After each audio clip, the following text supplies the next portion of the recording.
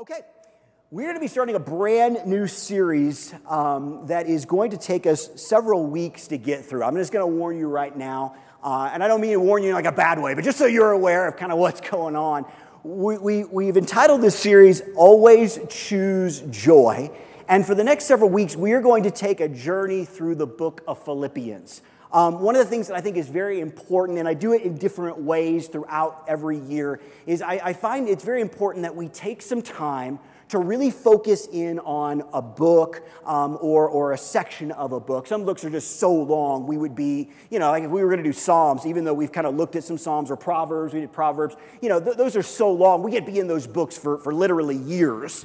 But we want to take some time to really dig in deep to certain books. And I think that it's very important for us in our spiritual growth to really focus in sometimes on certain areas and certain books, and it does take a little bit of time. We're probably going to be in this depending on, and we may break for maybe a Mother's Day message or a Father's Day message. I haven't decided yet, but we're going to be in here for about 8 to 9 weeks. But I really think this is a very important book for us to look at. I think it's an important book for us to study. It's 4 chapters long. It's not a long book, but the thing is about Philippians, there is some serious meat in Philippians.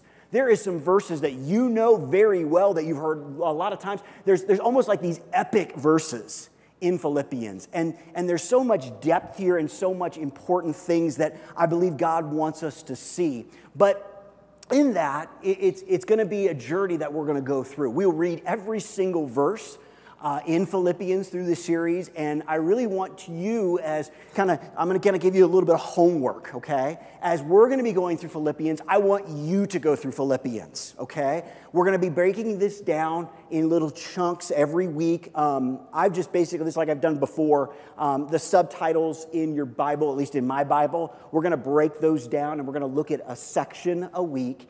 And really look at each of these things in depth, because I think it's important that sometimes we slow down a little bit and really begin to look and see what Scripture is really telling us so that we can take it and apply it. But I'm very excited about it. I'm very excited to share what I believe God has laid on my heart through this book, because I believe that this book has some very relevant things that we need to understand as a family and as a church and as individuals in the world that we live in today. So the title of the series is Always Choose Joy. I'll explain why that is in just a moment. But here's the thing about joy. Joy is kind of one of those things that as a Christian I've always heard a lot about. We've always sung a lot about, especially during Christmas time. But joy is kind of almost one of those things that, although it's supposed to be a part of our lives, is somewhat hard to grab a hold of, and it's hard to hold on to, and it's kind of one of those things where in some ways we know we're supposed to be joyful. We hear those words, we sing joyful, joyful, and all those sort of things, but it's sometimes not always applied into our lives the way we want it to, or especially the way the Lord would want it to. It kind of reminds me of this. When I was in school growing up, in elementary school, we had something called like a field day on the last day of school. I don't know if they do that anymore, but it was a great day. And I mean, it was like the last day of school. And so we would have all a bunch of relay races. I remember we would throw eggs. We had egg toss. Do they still do that? Probably not. No, probably. Yeah, probably not. Anyway, we'd throw raw eggs at each other. Yeah, it was great. Not like I mean, you're not supposed to break the eggs, okay? Like some of you are sitting there going, why did they give a bunch of kids eggs to pound each other with? No, it was like you were supposed to not break it, even though depending on the partner that you had, you would, anyway.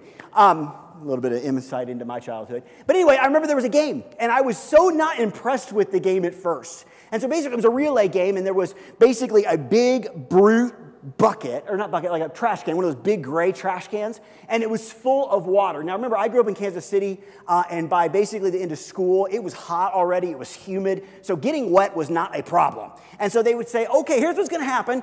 In this big old bin, we have a bunch of water, and down over there is another basically brute, and we're going to race, and you got a bucket, here's your bucket, and you're going to fill your bucket up, and you're going to run down, and you're going to dump your bucket into the other bin.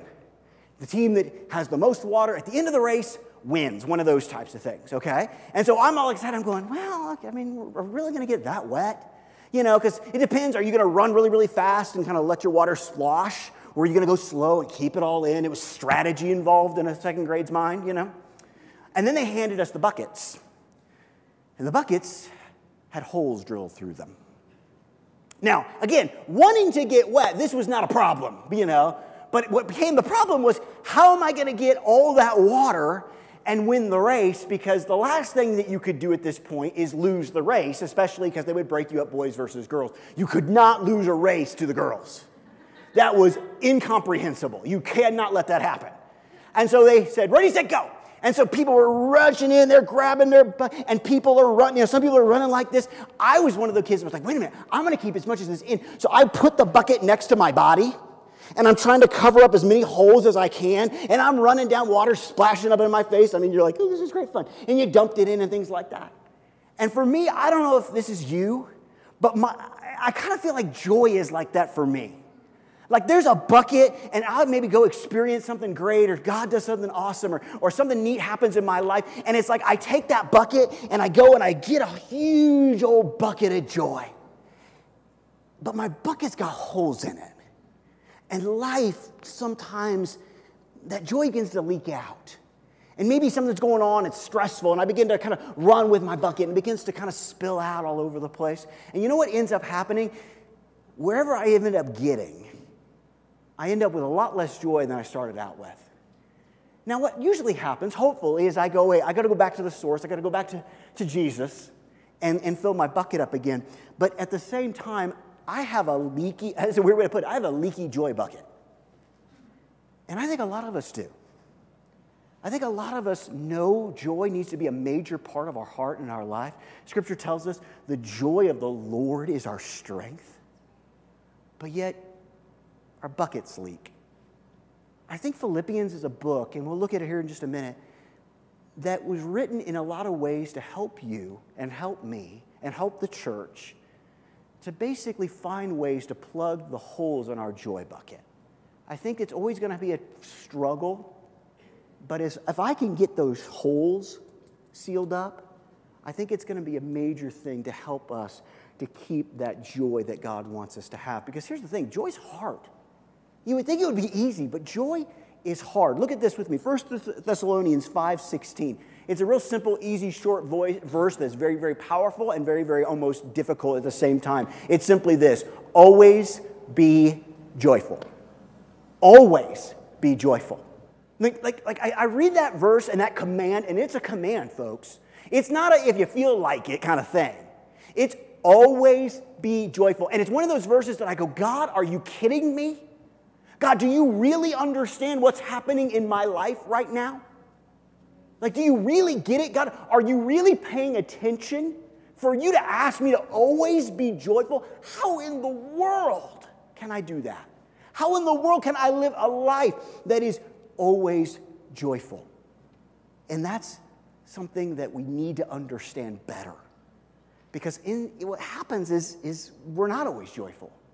One of the things that I want us to learn throughout this series is not just that joy is kind of this thought or this idea or this kind of, this unobtainable thing in our hearts and our lives, but it's literally something that we can have and hold on to and let it transform us and the way we live and the way we see our world and the way we see our family, the way we see our situations and circumstances. Because here's what I've learned. As hard as it was for me to understand, and as much at times as I fight it, the feeling of joy is an emotion, but the foundation of joy starts with a choice. Okay? It's an emotion. I'm not saying it isn't. And emotions move around, and we'll talk about that in a minute. But you have a choice to make every day. You have to decide. And I remember, and this is one of those moments that I don't like to talk about because she was right and I was wrong. It happens much more than I would like to admit. And I was going through a time in my life where, quite honestly, I was not fun to be around. I was not always being joyful. In fact, I was probably always being a little angry and bitter and upset. And I remember my wife came to me and she said, Aaron, she said a lot of other things that I needed to hear, but she also said, you have to choose joy. And I said, no, I don't. And God in his humor and in his discipline, says, oh, yes, you do. It's a choice. See, I was confusing it with just simply an emotion. I was confusing joy and happiness. But joy is something we have to choose. And it's not something that we can just magically allow to happen. It's not something that automatically takes place in our hearts and our lives, especially in those moments where things aren't going well, when things are difficult and hard. But in those moments, God still commands us to always be joyful. And that's hard. But God, I believe, wants to help us in that, because we have to be able to switch and shift our thinking when it comes to joy, just like I did. And I've told you this before. In our home, there is a sign, and guess what it says on it? Always choose joy. Because sometimes I forget. Sometimes I miss it. But here's what I've learned. Joy, listen, joy is not only possible, but it's available. It is available because it is not found in a situation, an experience, or some random expression. It is found in a person. You can choose joy by choosing Jesus. That's it. You go, Aaron, how can I choose joy when we have nothing? How can I choose joy when the doctor's report is bad? How can I choose joy in that moment where the kids are driving me insane? It's because you don't find it in anything but Jesus. I look at our world right now, hear me here, and so many people are trying to find joy and trying to find fulfillment in something besides Jesus. And it is literally destroying our world from the inside out. We have been programmed by God to need Him and to need the joy that He brings. And when we try to fulfill ourselves or find joy in other things, it will ultimately lead to just bad things in our heart and our lives. And so many of us think that, well, if I could just get this or just get that, instead of saying, you know what, Jesus, I choose you. How do you choose joy? How do you always choose joy? You choose the person that brings it. You choose the one who is literally joy incarnate. We've talked about this before. The fruit of the Spirit is literally who God the Father, who God the Son, who God the Holy Spirit is. They are love. They are joy. They are those things. So when we embrace them, when we choose them, we also choose their ways and how they have showed us to live.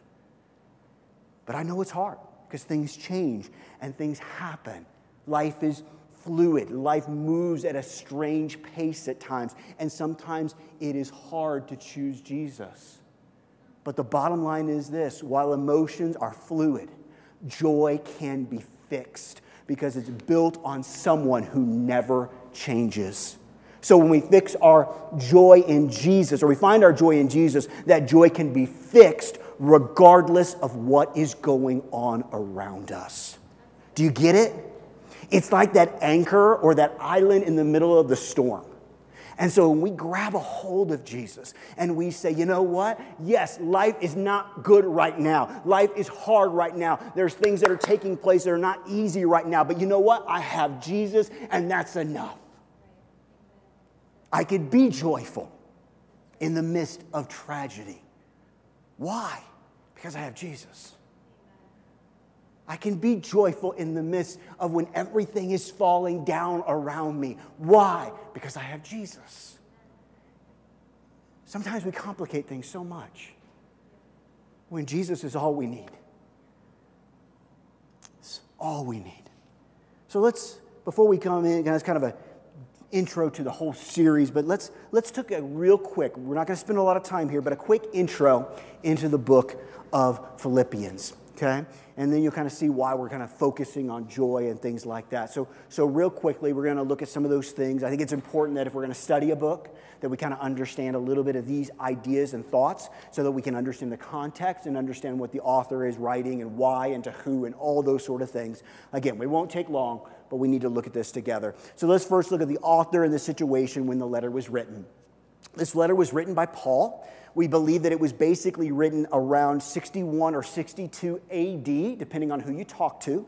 And at this point, Paul is actually in Rome, or we believe he is. There's a little bit of disagreement, but most people believe he was in Rome under house arrest while he was writing this letter to the church. We'll talk about that in a minute, okay? And so he's under house arrest, which basically means at this time that he is in a home or in a place or in a residence that he is renting, and he's living there, but he has no freedom as far as leaving the house. Now, people can come to visit him, but he is basically there, and then in the evenings, during the nighttime, throughout the entire time, basically there's a guard that is living with him, okay? Now, I don't know about you, but I would love to basically have, and I think they are. I'm just going to be honest, because I cannot imagine someone being with Paul that long and not accepting Jesus. So I'm looking forward to meeting the guards who were stationed to guard Paul during his house arrest. Because we really believe that Paul was literally, especially in the evening, chained to this guy. Okay, I mean, can you imagine being chained to the Apostle Paul? I mean, I look at that and go, man, chain me up. I would love to sit there and talk to Paul for hours. But I mean, this guy's probably going, will you shut up about this Jesus guy? Here, write a letter. Write a letter. I mean, I'm convinced, I know it sounds silly, I'm convinced Paul writing a letter to the church in Philippi was not his idea. It was the guard's idea to shut him up. And God used it. In fact, he wrote many other books during this time as well, many other letters. And so he's under house arrest. He's not allowed to leave, and he's waiting there in Rome. And so that's basically when he writes this letter. Next, let's look at the place and the recipients of the letter. He writes it to a church in Philippi, the city of Philippi, that was a church that Paul founded with Timothy and Silas and Luke. And so he started this church, and basically now he is writing to them. Now, to understand the culture and things like that, you need to understand a little bit about the city of Philippi. Philippi was a Roman colony at the time. Now, you and I kind of go probably at the American Revolution and things like that, but this was a major big deal during this time.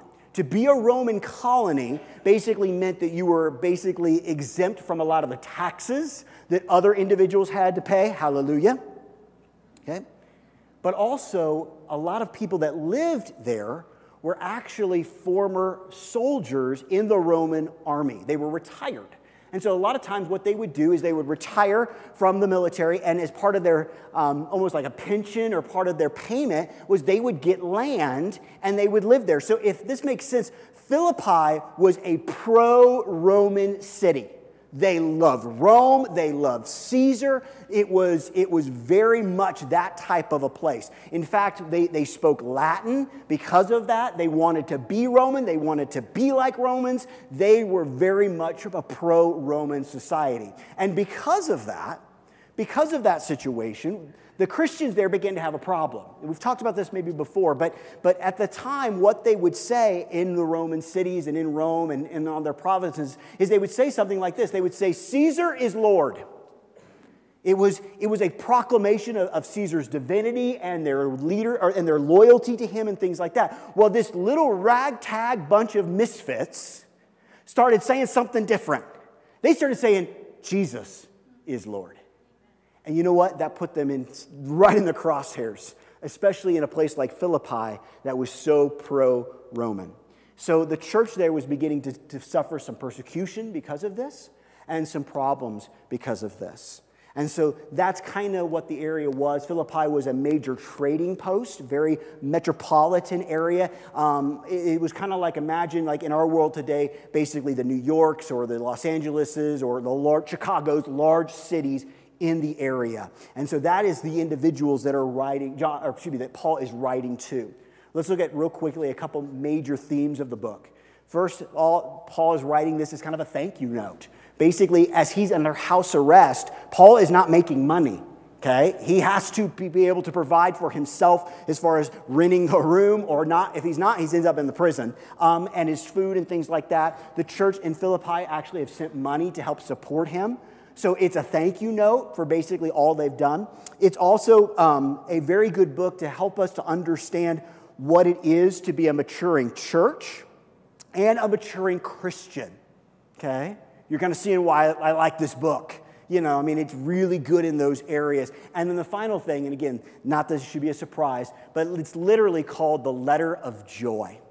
It's what theologians call it. It's called the letter of joy. Basically, during the 104, I didn't write it down.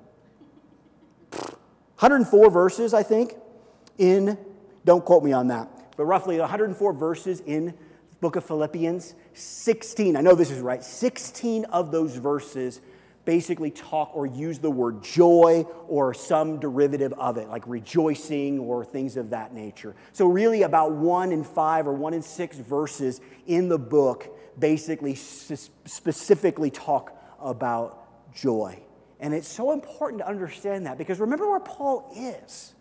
Paul's under prison. Paul's under lock and key. Paul can't just do what he wants whenever he wants. But yet Paul has this unbelievable situation where instead of basically turning this letter into a pity party, into sending, oh, please send help. Oh, I'm just in such trouble. Oh, I don't know about you. I've met people like that. Paul's not that way.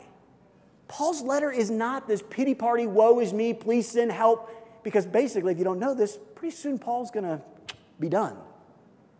Instead, it's all about joy and thankfulness and growth and maturity. It's all about these things. And here's the deal. I think one of the reasons that Paul can rejoice while being chained to a guard was because Paul was attached to Christ. It's an unbelievable lesson for us, because I don't believe any of us that I'm aware of, and if you are, you need to tell me about this, are under house arrest. I think all of us can basically, if we want to go out to eat this afternoon, we can. If we want to go home, we can. If we want to go walk in the mountains, we can. We don't have somebody that's chained to us. And yet Paul, throughout everything he's faced, and we'll talk about that in coming weeks, all the things he's faced, Paul chooses to be joyful. He chooses to be joy. Why? It's not about his circumstances, because his circumstances isn't great right now. It's because he has been attached to Christ. He has chosen him. So this morning, we're going to look at the first section of Philippians. We're going to be in Philippians 1, starting with verse 1, going through verse 11. Like I said earlier, we're going to read every verse together. We're going to go through every word and then break it down from there. So if you have your Bibles, open them, turn them on, whatever you need to do.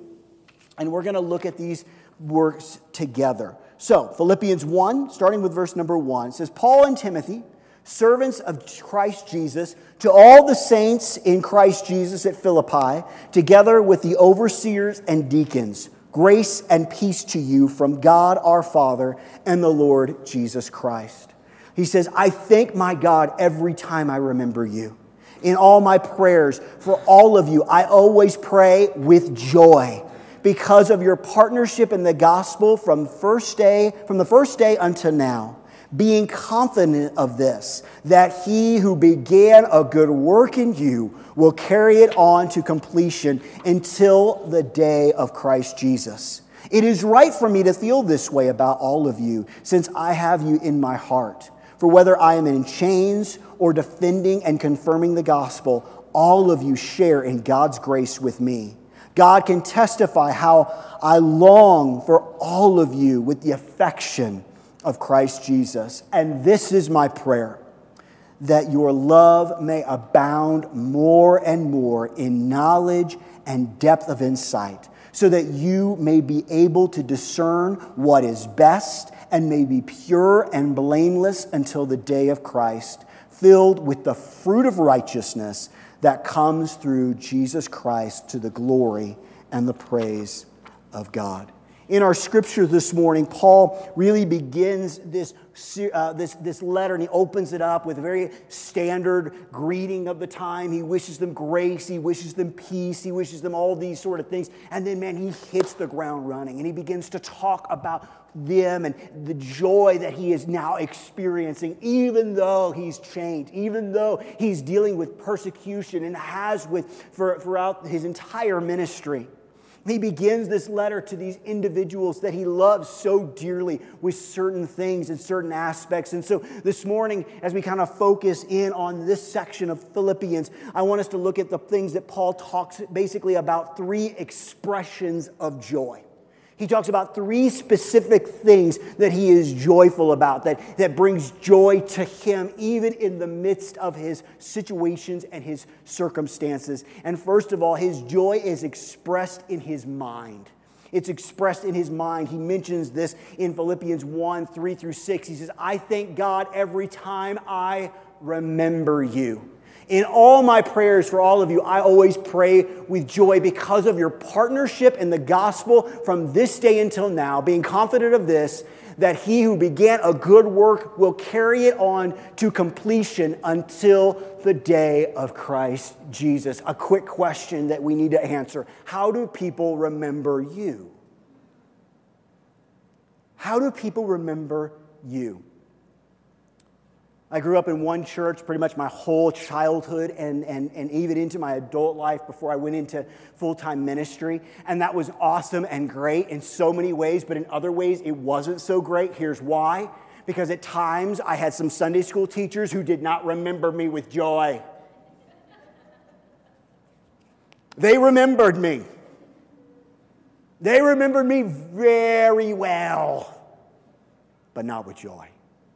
There is something special, holy, and godly about remembering those that God has placed in our hearts and our lives and remembering them in our mind with joy.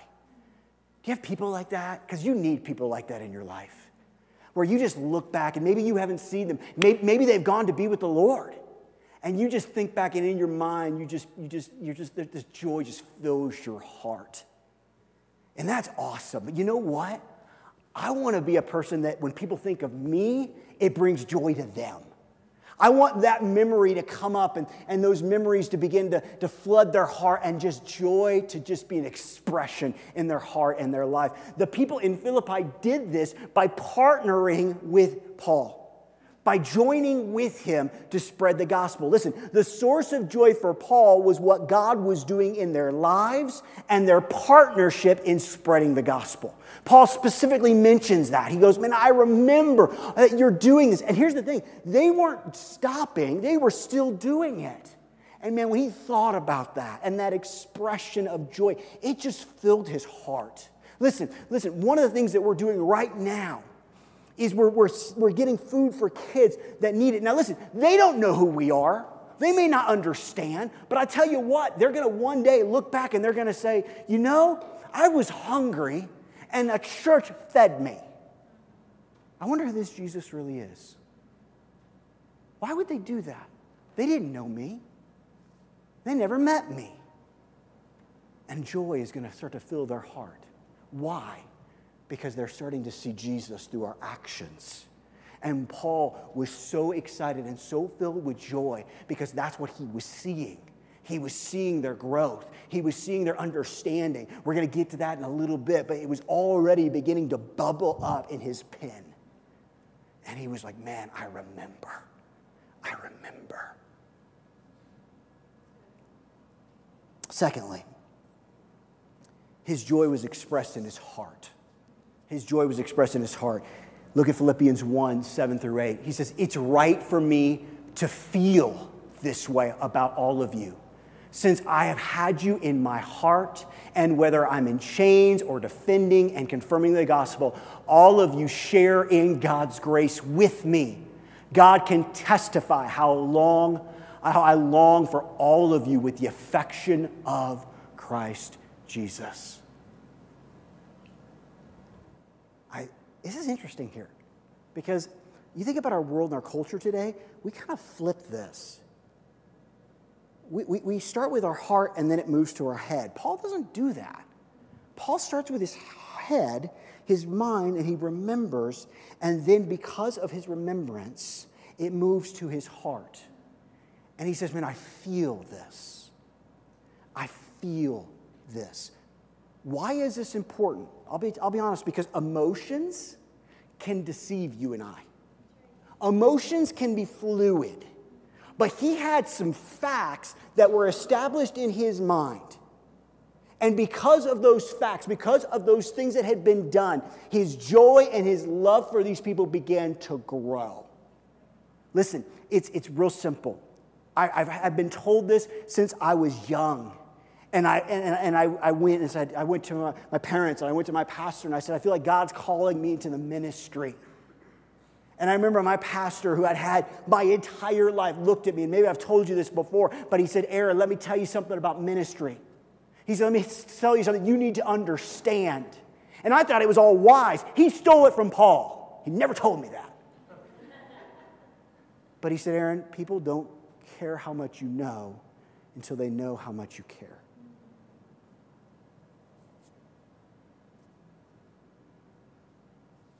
Paul got that.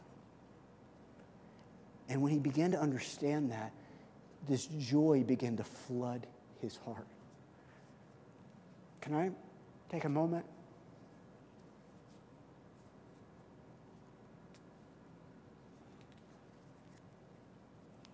A couple weeks ago, we did a work day. I couldn't believe how many of you showed up. I know some of you couldn't be here, and that's cool. But I was blown away. I said, hey, can we maybe get some food for some kids? Go out there and look. And we're not done.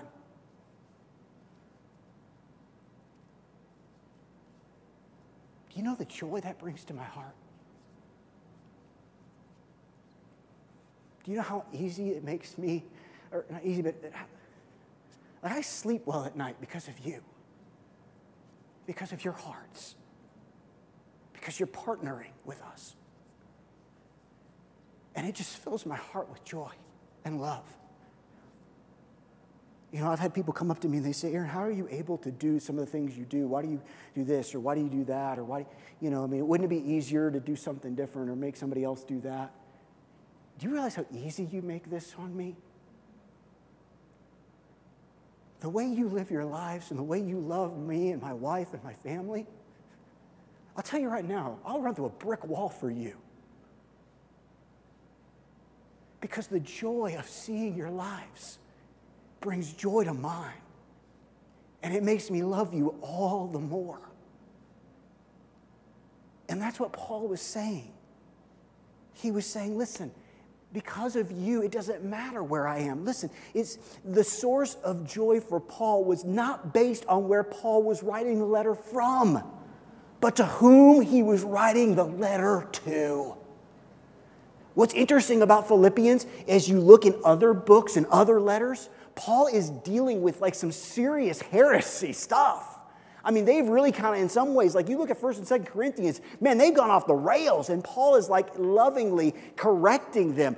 Philippians is not like that. Philippians is like, my goodness, just don't stop. Please keep going. It's one of the reasons I like Philippians so much. It's so encouraging. And Paul is so excited because the joy in his heart for these people is just bubbling out. It started in his head, but it moved on and changed his heart, and it affected his life. And because of that, it didn't matter that he was chained to a guard. It didn't matter what he was facing. Because of their lives. And basically because he saw Jesus in them. The final thing. His joy is expressed in his prayers. His joy is expressed in his prayers. Philippians 1, 9 through 11. And this is my prayer, that your love may abound, listen, more and more in knowledge and depth of insight, so that you may be able to discern what is best and may be pure and blameless before the day of Christ, filled with the fruit of righteousness that comes through Jesus Christ, to the glory and praise of God. So it starts in his head, it moves to his heart. And because it started in his head and moved to his heart, now it's actually taking place and flowing through his actions and his prayer life. And so he's like, listen. I love this. He doesn't say, man, you need to get going. He doesn't say you need this grace and this love to, he's not in, he's going, no, I want it to abound. When you go back and you look at the original Greek, it's like he's literally saying this. He's like, I want it to grow and grow and grow and grow and grow. He's not like, yeah, it's a little bit more. It's this concept of literally pressed down, shaken together, running over. That's what he's praying for these people. And what's so beautiful about it is he's not having to pray, hey, get the glass full. The glass is full. He wants it to overflow. And it responds to that. Listen, the source of joy for Paul was praying for their continued maturity and growth. You know, listen, there's a prayer that we pray for people and ourselves that basically at times are, you know what, I need to get going here. I need to start growing again. I need to start experiencing an intimacy with the Father.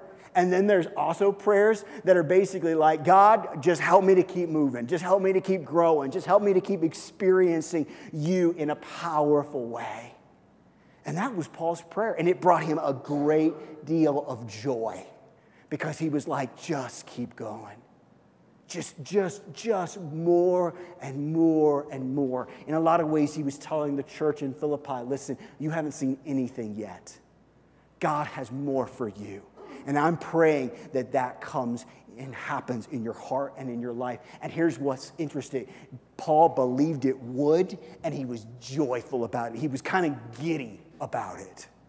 He was so excited about it.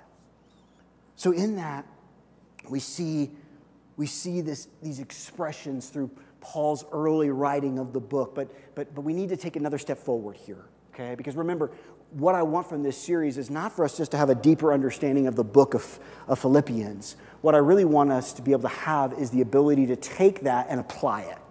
How do we live a life that is always joyful? How do we always choose joy? And we talked about it earlier. We do that by choosing Jesus. But how do we actually allow that to take place in more of an application in our hearts and our lives on a daily basis from these expressions of joy? So how do these expressions of joy, how can they help us to choose Jesus and joy today? Okay? How can we do that? First, we can experience joy when we remember what Jesus has done for us. Okay? So again, joy and Jesus is going to be interchangeable through this series, okay? So how do we choose it? We remember. We learn from Paul and we remember what Jesus has done, okay? We do that in many, many ways. We do that the first Sunday of every month when we take communion together. We remember what Christ has done. We remember what he saved us from and what he has brought us to. We sing songs about it. Listen, you need to talk to your family and your friends and your spouse and your neighbors and remember what Christ has done for you. Because here's what I found. When I begin to remember what Christ has done for me, joy comes. Joy comes real quick. Because you all don't know some things in my life that aren't perfect. And when I think about how broken and flawed I am still, and yet Jesus died for me, when he says, Aaron, I know your name. I know the number of hairs on your head. I formed you in your mother's womb. I know you. I mean, that blows my mind. That the God of the universe, who spoke the very world into existence, knows me and died for me and rose for me and is working and praying for me and ministering to me. That's in his Holy Spirit to walk with me. What can man do to me? When I think about all those things and remember them, it fills my heart with joy because I've chosen him over everything else. Number two, we'd experience joy when we're willing to give Jesus all of us. Okay? Listen, this is kind of a trippy area for a lot of us. Okay? We want the joy, we want the promises, but we're not willing to give all of our hearts. It's like, God, I kind of need you here, but not here. God, I kind of need you in this area, but not in this area. God, I need help raising my kids, but my job is cool. I got that. When we give our lives over to God, the point of that is not giving a portion of us. It's to give all of us. Because here's what I found. You talk to people all the time. Well, they almost say it like this. Well, I'm joyful in my home life, but I'm not joyful in my work. Or I'm joyful in this relationship, but I'm not joyful in this relationship. And they don't always use that term, but that's what they're saying. Why is that? Wait a minute. God said always be joyful in every situation, in every circumstance. Why do we choose to only be joyful in certain areas? Simple, because we haven't given all those areas over to Jesus. We want to kind of hold some things back. Listen, if you want joy in every area of your life, and here's the thing, God wants that for you. To do that, you got to give Him it all. Every relationship, every work issue, every situation and circumstance. When you give it all to Jesus, what that happens is now you're choosing Jesus, not the situations and circumstances that are around the situation. Does that make sense? We choose Him. And because we choose Him, we allow that joy that He brings into every area. You say, Aaron, how do you do that really when things are hard? Well, let me give you a perfect example. How is it, and again, I talked about it earlier, but how is it that right here on Thursday morning, there was a body? And I stood right here. And, were there tears? Of course there were tears. God says, we mourn. You're supposed to mourn. Mourning's good. It's healthy. But we don't mourn like those who have no hope.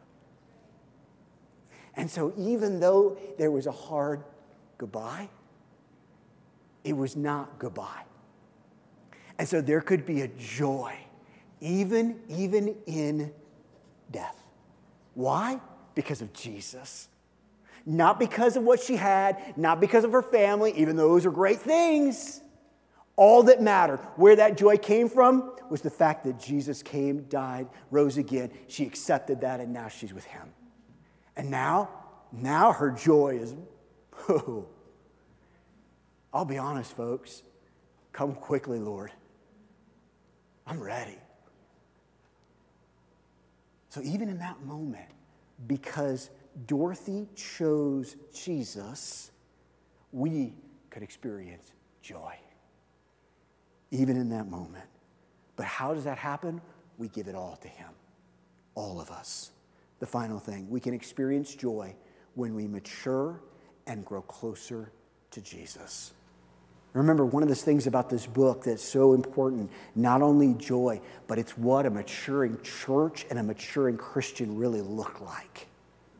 And you know what I found? I know this is kind of weird to say it like this because we don't always think this way. Some of the most mature Christians I have ever been around are also some of the most joyful. Isn't that crazy? Like you would think, no. I have memorized the Old Testament in Hebrew and Greek and Latin just because. No. Honestly, can I be real secretive? Don't tell anybody this. But sometimes those people have been the least mature I've been around. They had a lot of head knowledge, but they didn't know Jesus. Kind of like the Pharisees. But there's some people that I have met who their joy is literally infectious. Like they walk into a room. Have you heard this phrase? Like if Jesus walked into a room and he just light up the whole room.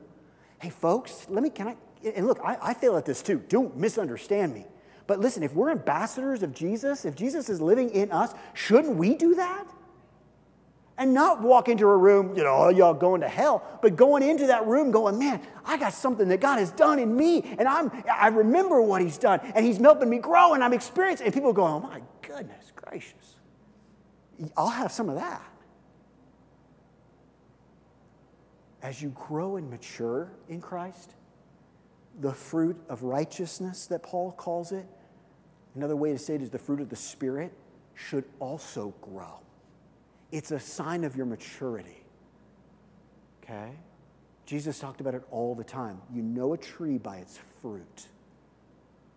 And one of the fruit of the Spirit that's mentioned quite early, by the way, is joy. Out on our board out there, it says basically, we're serious about the discipline of joy. Why did I choose those words? Because it's a choice. You have to choose joy at times. And Paul here chose joy. He could have started his letter any way he wanted, but he started with joy. Why? How could he have done that in that situation? How could that man literally write later to another church and say, always be joyful? Simple.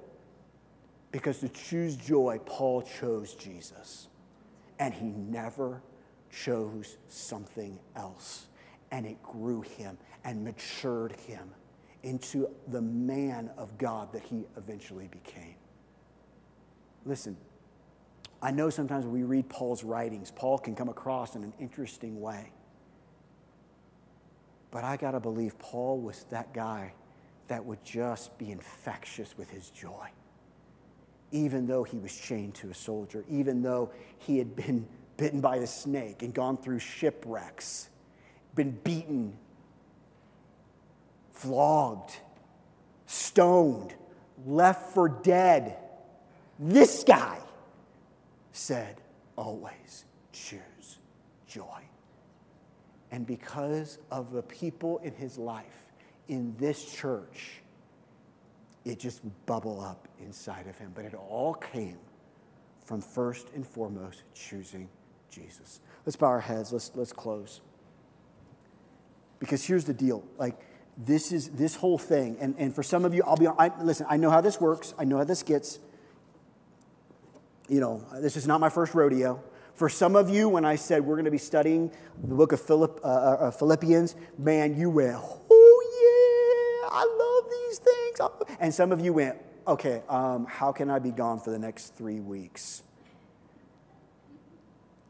But here's my promise to you. For some of you, this may not always be your cup of tea, but here's the thing you need to understand. When we choose Jesus, we choose joy. And I chose this book not because of its length or because of this or that, but because I believe that God, for our church family, who is growing, like I see a lot as I read the book of Philippians, I see a lot of Broomfield Assembly. I see a church that's beginning to grow. I don't see a church that I'm needing to kick to get going. Like my prayer is that God, this would abound more and more and more and more. And I believe that God is doing that in your hearts and in your lives. And God has only just begun. Hear me. He has only just begun. But I believe one of those pillars, and there's several, but one of those pillars that God wants to be a part of this is joy. I believe that God wants, when people walk in, that the joy of the Lord is just literally, you have to just, it's like a mist that you have to just push away from your face. Not because we're fake or phony or trying to be, but because we've chosen Jesus. You want joy, not happiness, but true joy that Jesus offers. You choose him because he is the only one. He is the only thing that can bring it. There's things in your life that will bring happiness. And those are great things, nothing wrong with them. But Paul here is very clear. He's very clear. You want joy? You want joy in your life? You want people to experience joy in their lives? It's real simple. You choose Jesus first. And so over the next several weeks, as we go through this book together and look at many different things that Paul is writing to these individuals and in turn writing to us, it starts here. We choose Jesus. I choose him. I choose him over my situations, my circumstances. I choose him in moments when things are hard and when things are good. And listen, this is not one of those things, folks, that you just fall into, okay? You have to choose every day Jesus. Now, I'm not talking about salvation here, okay? I'm talking about a choice that says, you know what, Jesus? Because you saved me, because you are working in my life, there is nothing that I'm going to face today that can rob me of my joy. Jesus is the ultimate bucket fixer. Now, here's the deal. Even in life, as you run around, some joy can spill out. But you know what? Then we go back to Jesus and he fills it up again. But when we choose him, it changes everything. One of the things I talk about a lot is Jesus came to give us life. And we sometimes make a terrible, terrible mistake in thinking that that life begins when we die. The life that Jesus brings starts now. A life full of love and joy and peace and goodness and kindness and grace and mercy. All of those things are not for when you're dead. They're for today. Let's grab them. And we grab them by grabbing a hold of Jesus. So it won't matter who you're chained to. All that will matter is that you're connected with him. So, Father, we come to you right now. And Jesus, we thank you. We thank you that you have come. We thank you and remember what you have done for us. We thank you for dying and rising again so that we could be clothed in righteousness, knowing that no matter what this life holds for us, we have a life waiting with you in glory. But God, even though sometimes this life is hard, you still walk with us, you still talk with us, you still lead us, guide us, and direct us. God, even though there are storms, you are there. So with all of those things in mind, and many, many, many more, when we choose you, we can have a life of joy. We can live a life of fullness. We can rejoice in all situations and all circumstances. Why? Because we're connected to you. We don't care sometimes that it's not easy, but we're not so focused on the guard we're chained to. We're focused on the fact that we've given our hearts to you. And that because you're victorious, we're victorious. Because of what you have done, we can experience new life and eternal life today. So, Father, as we spend these next several weeks going through this book together, Father, I pray that for each and every one of us, this would be more than just a mental exercise and to learn a little bit more in depth of this book, but that, God, more than anything, that we would be a people that always choose joy. Because I believe, Father, just like Paul chose joy, and because he chose joy, we now have a letter that he wrote that has literally changed the face of this planet. God, you are not a respecter of persons. I believe, God, that when we choose joy, we can affect our world just as impactful as Paul did. Because what the world needs is Jesus, and Jesus brings joy. So, Father, help us to do that.